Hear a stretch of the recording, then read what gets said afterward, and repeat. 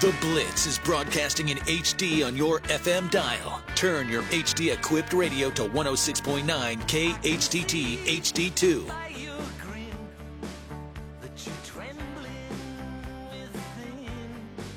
All right, it's 2:08 here on the Blitz 1170. My man Dan is just walking around with a giant box full of Whataburger, like trying to hand it off to everyone. And he hasn't walked in here, and This is hilarious. Like, I'm watching this through the door, and I'm watching a gentleman that's more than likely going to take this and put it in his freezer so he has dinner for the next week.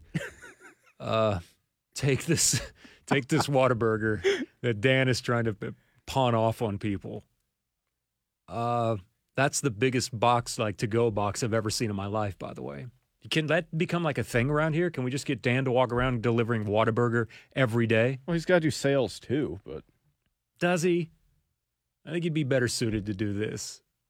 Just to make all of us feel better. Right? I mean, I like seeing Dan. Dan can forego that. I like seeing Dan, so... Yeah, part of that, I'm being selfish, right? We get to see Dan, and we get Whataburger every single day. I like it. All right, let's set up that Oklahoma Ford Dealers hotline and welcome in Eli Lederman here in the program. Eli, do you get people from your staff walking around inside of your office area delivering Whataburger out of a large box for you?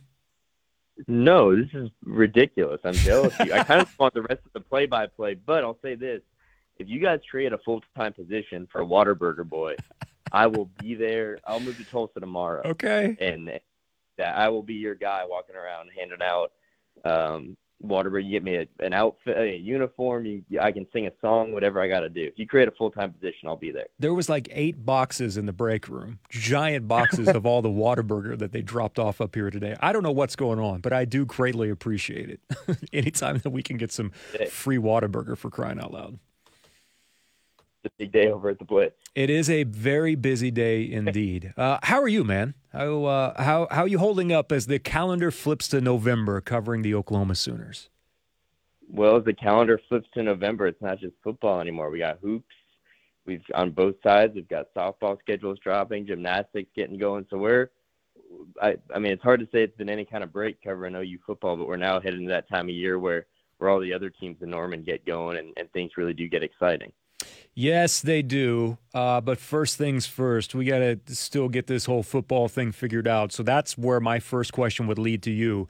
Based off of just the overall feel about where they're at now, say compared to 3 weeks ago, where would you rank just the overall feeling right now with the football team compared to where they were? Yeah, I guess if you could have cooked up a perfect remedy after that 3-game losing streak, it probably would have looked something like playing Kansas without its starting quarterback a bye week, and then getting to play Iowa State with the Big 12's best defense, but also a rushing attack that was going to make Oklahoma's run defense look good, give them that confidence game. And they got it at Iowa State over the weekend. So that 3-week stretch, I think, was pretty pivotal. And even coming out of the bye week, if things had gone differently in Ames, we would be having a very different conversation about the direction of the rest of the season. So that was a really big win for the Sooners coming out of the bye week. And now in terms of the field, there is that confidence of 2 straight wins of an still an impressive road win at Iowa State. I mean, don't get it wrong. That's a tough opponent, and they needed to kind of pull out every stop. They had turnovers, they had a special teams touchdown, and they had the punting of Michael Turk that got them to that win. But now that sends the Sooners into these last 4 games where the road's going to get a lot tougher starting Saturday with Baylor. With some confidence and I would say some optimism of where this season could end. I'm glad that you kind of touched on the way that they won that, though, Eli, is because the first thing that you hear, and look, I think we're as guilty of it as anyone here in talking about that win over Iowa State. It's the yeah, but factor. Yeah, but Iowa State's this. Yeah, but Iowa State's that. None of that matters at all because Oklahoma's not in the position in the calendar year of 2022 with their football program to start talking about all those. What matters most is to go in there and get a win no matter what, and they were able to accomplish that, even if Iowa State's offense is not great. Yeah, Brent Venables said something interesting yesterday in his press conference about ugly wins now, or grinding it out. He hates those terms because it makes it sound like, that winning is any kind of given or that, there's such a thing as a game you don't grind out because you do have to do all those things to win a college football game, to win any game at Jack Trice Stadium. That no matter where Iowa State's at, that's a really tough place to go play. And so, the Sooners in some ways did grind it out. The punting was huge. The special teams was big. They had kind of very timely turnovers, and as things got dicey. But to your point, these Sooners can't worry about style points. Just wins over this last part of the season is what's so important, and that takes you to this weekend where maybe the but is there that but they did it against Iowa State. Now let's see, can that run defense, which still remains last in the Big 12, show up against a more dynamic offense and things onward from there. But it was a big win. There's no doubt about that name. What stood out to you about their performance outside of everything having to come together? As you mentioned, what were other elements of this victory that you maybe hadn't seen over the past couple of weeks? Well, one missing piece was Billy Bowman. I mean, his absence certainly coincided with that 3-game losing streak. The secondary looked completely different without him, and he only returned to play 44 of a possible 84 snaps. So it was not, like he was there full strength and they had their guy back there. But that changed things in the secondary. That's going to allow Keith Lawrence and Woody Washington to play in their more natural spots. But on from there, it really was up front, that front seven. I mean, the linebacking play led by Deshaun White, who had his best game, arguably as a Sooner, on Saturday. They've been consistent right in the middle. And this was the day that finally you saw some of that defensive line talent, whether it was up the middle with Isaiah Coe or on the edge with Reggie Grimes and Jonah Leulu. They did, I think, what a lot of us might have projected they could do in terms of getting into the backfield and containing a rushing attack really well. And that was the difference. And that's what we have not seen from the Sooners really since the early weeks of non-conference play when they were playing UTEP and Kent State. We talked about this a little bit last week, but Bowman, in his absence, if there's one positive, and there's not that much that you can say about his absence at all, I know they've had to move some parts around, but over the last couple of weeks, I think you really saw someone in Robert Spears-Jennings that is at least being looked at on the positive side for the future moving forward, because he played pretty well over the last couple of games. That's one bright spot to find some depth at that spot with Billy Bowman out. I think so, and I would pull another Tulsa product in Gentry Williams in that conversation too, that the pushing and pulling within that secondary with absences and with trying guys in different spots, it's tested the depth, and right now that depth includes Robert Spears-Jennings and Gentry Williams, and they've gotten opportunities that are going to, and they've proven themselves in those spots in large part. I mean, Gentry Williams was only in on a couple of snaps, but got tested and didn't get beat. And Robert Spears-Jennings, really over a few games now, has proven to be, as a true freshman, simply a quality depth guy that they can put out there and have some trust in. And that's pretty significant when you consider the amount of playing time both these guys have gotten. And that's, sort of where you start looking at these last 4 games. Like what constitutes a quote-unquote championship? They're not going to the title game. They would need one more win to qualify for a bowl. So after that, you probably look at, the defense, and can it sustain some of this level? Can some of those freshmen get out there and look at those as wins over the final course of this season, because we're not talking about some of those traditional goals that they might have in Norman. I have not asked anyone yet this week about it, but I was listening on the radio, and then I had a chance to go back and watch it, but I was laughing at the reaction of just the radio crew when they basically took the entire offensive line out all at one time, and they put every backup that's in there with Dylan Gabriel and Eric Gray. Well, I think Rame was still in there, right? But, I mean, it was essentially like everyone else. It was like 9 guys at one time with an entire hockey line change, however you want to refer to it. It was a little weird scenario, and hearing them describe it on the radio and then to get to see it. What did Levy have to say about that? And is that something that's just a reps thing that he's trying to do to get them action within a game, a certain game situation? That was a line change that would have made the Tulsa Oilers blush. It was impressive. In terms, that's exactly what it looked like, a hockey line change, except in a football game. And I think there's the 2 ways of looking at this, and I can leave it up to you and everyone out there to decide. Jeff Levy after the game, just kind of winked about it and was asked and said, "You like that?" Like it was creative and funky and something you don't see very often. But in the time since, he basically said, that was us just wanting to get guys reps. reps in early so that if we have to call on them later, we will. It's a long game. I think that's one way of looking at it from a very, just getting the young guys in. I think another is that resembled what they did at TCU when the offense was struggling. They'd had two sort of wasteful possessions there. I think that's their wake-up call, because if you look at Kansas, there were 102 snaps, and there were plenty of opportunities to work those guys in, and they didn't, not like that, and not in a spot like that. So I looked at that more as a little jump start to the offense, or time to shape up more than anything else.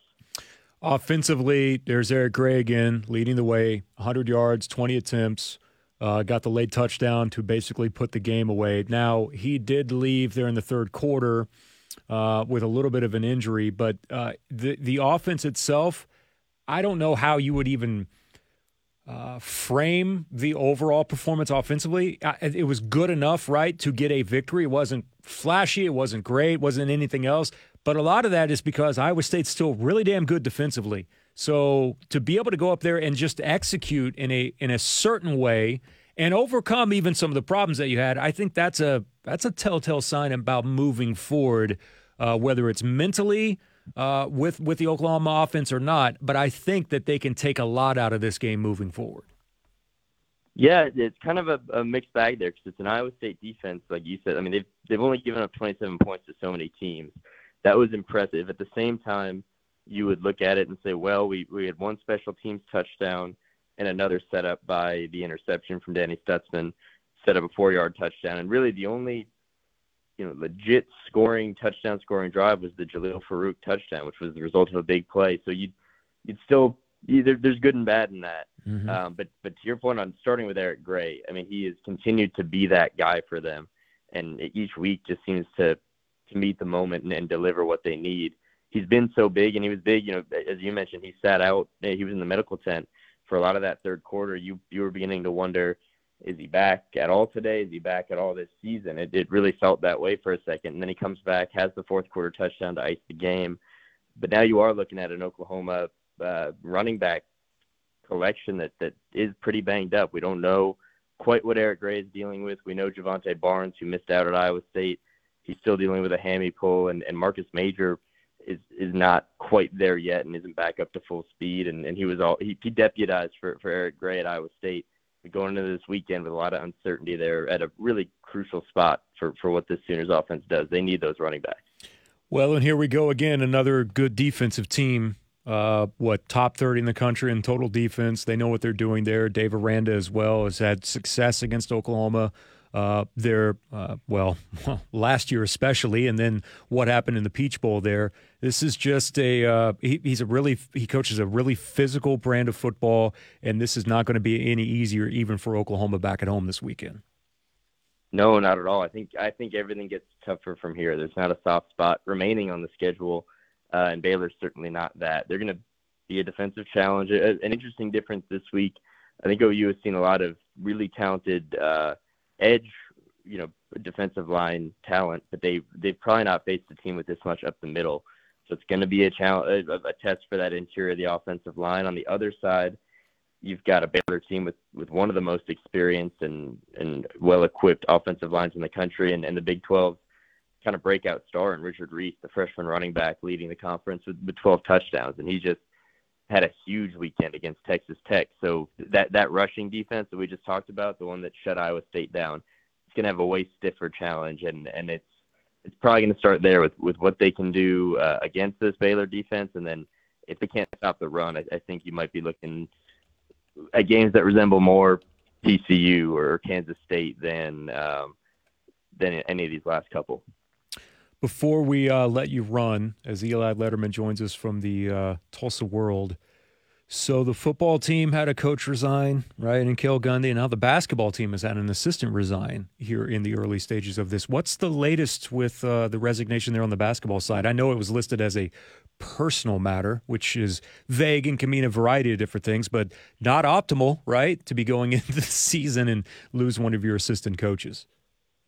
Yeah, for where we are right now, that's probably the best way to put it, is suboptimal, no matter what the case is, because Matt Brady, who had been at Maryland the last 4 years, he came in June to join Porter Moser's staff, and now 6 days before the season, he resigns, and the Sooners are down an assistant, whatever impact directly that has. But it's interesting. We really don't know beyond that press release yet what the circumstances surrounding that resignation were. It was listed as personal reasons, and I'm sure we'll learn here in the coming days, weeks, whatever. Porter Moser's supposed to speak either tomorrow or Friday. But what is interesting is that Matt Brady had made a pretty decent imprint pretty early. He was known among the players as the shot doctor, as someone who worked with a lot of these guys, particularly Jalen Hill in the summer on their jumpers. And Porter Moser just last week, talked about Matt Brady as someone he'd known in the profession for years. He'd run into him on AAU courts and on the recruiting trail. And he was really excited to have him here because he was committed to player development, and like Porter Moser,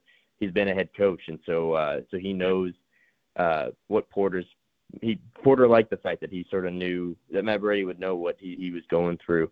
And so it's interesting. The timing can't be optimal, but we'll see where it kind of goes from here. And look at you following up with Katy Perry today, talking about one of her favorite sounds ever is the sound of a crisp newspaper being read over breakfast for an hour or so. And then popping out of it, the folding, the scribbling on the crossword. And Eli's like, right there, amen, support your local newspaper. Huh? Maybe not quite Trevor Knight levels, right, with Katy Perry, calling him out. But there's probably a Trevor Knight joke in there. There is somewhere. I'll spare you from that. But yeah, nice to see Katy Perry sticking up for the old newspaper that's rolled up inside of your driveway or on your driveway every single morning. Beautiful. It is indeed. Eli, thanks, man. Appreciate you. Have fun coming up this weekend, and we'll definitely be in touch soon. Thanks for having me, guys. That's Eli Lederman joining us here on the Blitz 1170. He covers the Oklahoma Sooners for the Tulsa World. This morning at 8, we made the announcement. The Blitz honors every Wednesday the best in Oklahoma high school football. It's the Athlete of the Week presented by First Priority Bank, member FDIC, right here on the Blitz 1170. First Priority Bank will make a $500 donation to the athletic department of that player's high school. Speaking of high school football, I want to remind everyone that, yes, we have the Jinx Trojan game for you coming up tomorrow on the FM dial. So they're getting the call up, Matt. The Trojans are getting the call up from AA here on radio to AAA to FM. Big Country 99.5 for the Jinx Trojans and Bixby Spartans. 6:30 pregame, 7 o'clock kick on your home for Jinx, the Blitz 1170 / Big Country 99.5. Timeout. We'll come back with more next here on the Blitz 1170.